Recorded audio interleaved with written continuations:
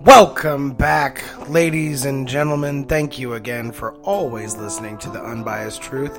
I am your host for this 10 for 10, Alan Teetle. It is my first 10 for 10, and it will not be the last, but I come to you today to say a few quick words about a new benchmark in cinema.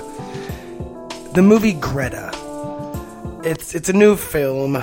It's a new thriller slash...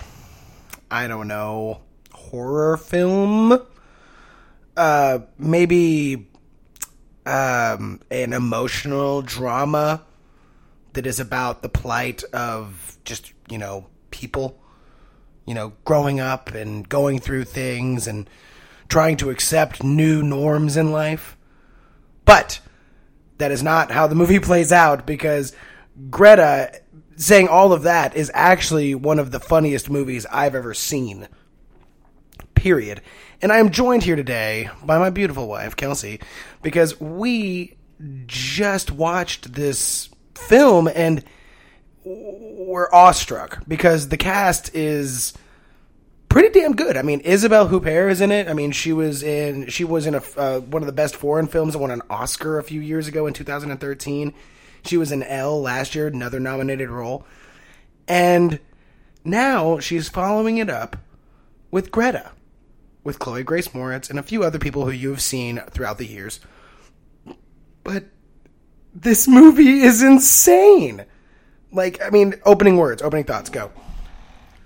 Well, I would call it a buddy comedy is where I would go with that. And despite the star quality... almost everyone in this film gives one of the flattest performances I've ever seen, other than Isabelle Huppert, who just acts for everybody in the room. Yeah, she really does, and I just don't understand. Like, this is one of those movies that you watch it and you go, how the fuck did they get any of these actors to sign on to it? Because I know a couple of these actors... they're those people that you've seen them in a million things, but you just don't know their name. So those are people who are always fighting for their next paycheck. But when you go to somebody like Isabelle Huppert, who is an international actress, never really had a big American film, so she probably saw this as, perfect. This will be my big break in America. And then you have Chloe Grace Moretz over here going, I'm just trying to get out of the shadow of Kick-Ass. Will it ever leave? Or will I always be Purple Suit Girl, or whatever her name was? And it's just not a good take for either one of them. Either one of them, just a quick quick summary of what happens in Greta. Chloe Grace Moretz newly moves to New York because her mother died. She moves from Boston, and she quickly... is just very distraught in her day-to-day life. And, she's a waitress. She comes back from work and she finds a purse on the subway. And you can see all this in the trailer. This is totally one of those movies that if you go and watch the trailer, you will know exactly how this movie plays out. Pretty much. And so she finds this purse on the train and she wants to return it. So she goes to the Lost and Found, She ends up going to the woman's house. And the woman is who? Greta. And Greta is this sweet old lady, but she turns out that, one night when they're having dinner at Greta's house, which is weird because, she's like at least a 75-year-old woman, and Chloe Grace Moretz is maybe 25 tops. And it's just, it's not weird. I think it's fine, and I think it's lovely if you want to respect your elders in that way, and you want to, I'm going to go over to Mrs. Robinson's house and cook her dinner or something. But when it becomes too much and Miss Robinson starts to think that she is your mom, you might want to lock that up and just move it off to the side and get out as quickly as possible, because the latter is bad.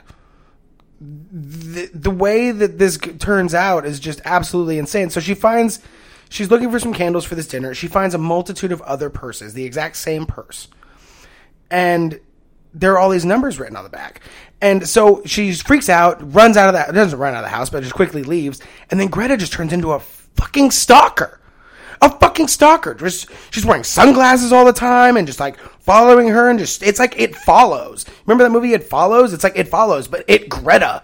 You know what I mean? And it's just one of those movies where like she's trying to tell everybody what's going on. Like, and the thing is everybody fucking believes her. They're like, stop talking to this lady. But then she can't. And then she can't get out.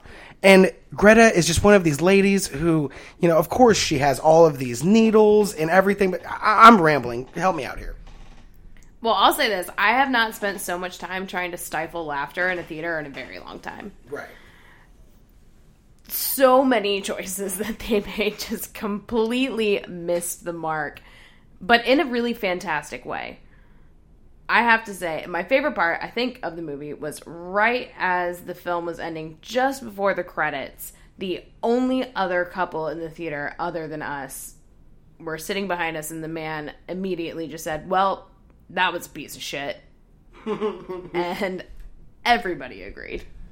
And by everybody, she means the other 4 people that were in the movie theater. And it was an experience. But, I mean, I'm also not mad at it because I was stifling laughter the whole time. But I've never laughed so much at a movie that was supposed to be one thing and just turned out to not be what was advertised. And, you know, usually in situations like that, people are dumbfounded. I remember walking out of The Love Guru and just being like, wow, that's a pile of shit. But I would go watch Greta again tomorrow because it is hilarious. I would love to go back and just giggle the entire time because seriously, people, like, you really should go see it. Don't pay for it. Do not pay for it. I paid too much money to see that movie today. But it is an experience that must be enjoyed. It's going to go straight to DVD very soon. It's not going to do great in theaters. If it does, it's going to hit that cult classic moniker very, very quickly. But the most ridiculous part is it doesn't have a terrible Rotten Tomatoes score. It's like a 54% Rotten Tomatoes score and a 48% audience. Like, it's really half and half. But I think that half and half are those people like me who really, really enjoy a bad movie.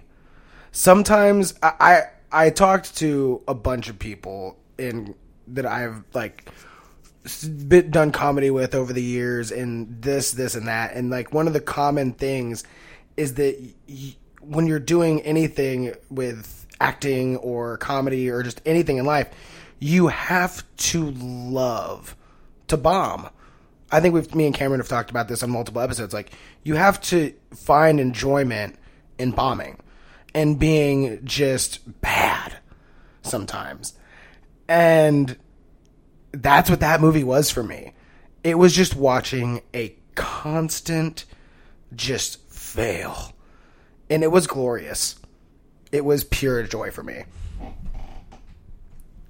It was definitely pure joy, but I feel like we're giving it too much credit because truly, I have not listened to such bad writing in a movie in a very long time. And it was the director wrote this movie as well. What was his name? I can't remember.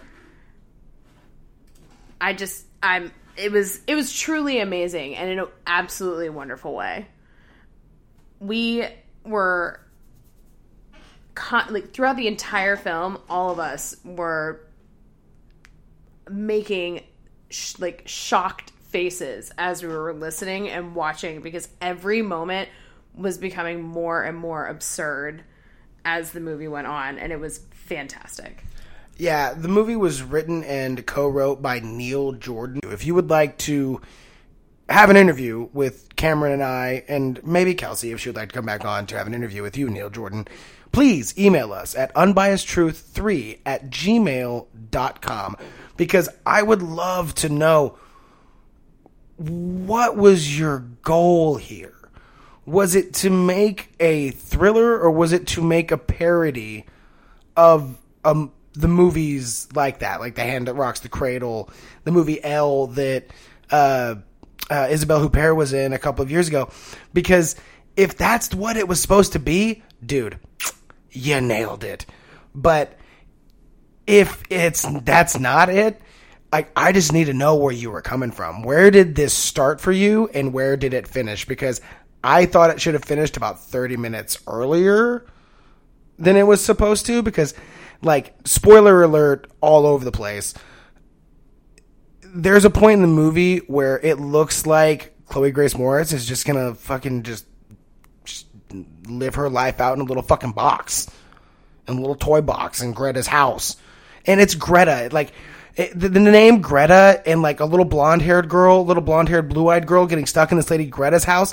Like, I just wish that she had some candy laying around. Don't you? Like, fuck. I just wish that she just had a thing for, like, fucking, like, candy canes or some shit. Just, like, always sucking on a candy cane. But there is that bit about chewing gum. And that's some candy. That's a candy thing. But, and no, she never tries to eat Chloe Grace Moretz, which that's kind of fine. But I just need to know, Neil. I need to know. Kelsey, closing thoughts. We need to get out of here. Go see Greta. It will be well worth your time and energy. And thank you very much for having me on today. Of course, anytime. No problem at all. And I do appreciate you being here. And guys, this has been my first 10 for 10. And I know Cameron usually does them solo, but I'm a little bitch and I had to have my wife help me. So, guys, as always, follow us on all of the social media and all of the fun stuff. This has been your host, Alan Teetle, and this will always be the unbiased truth. Thanks, everybody.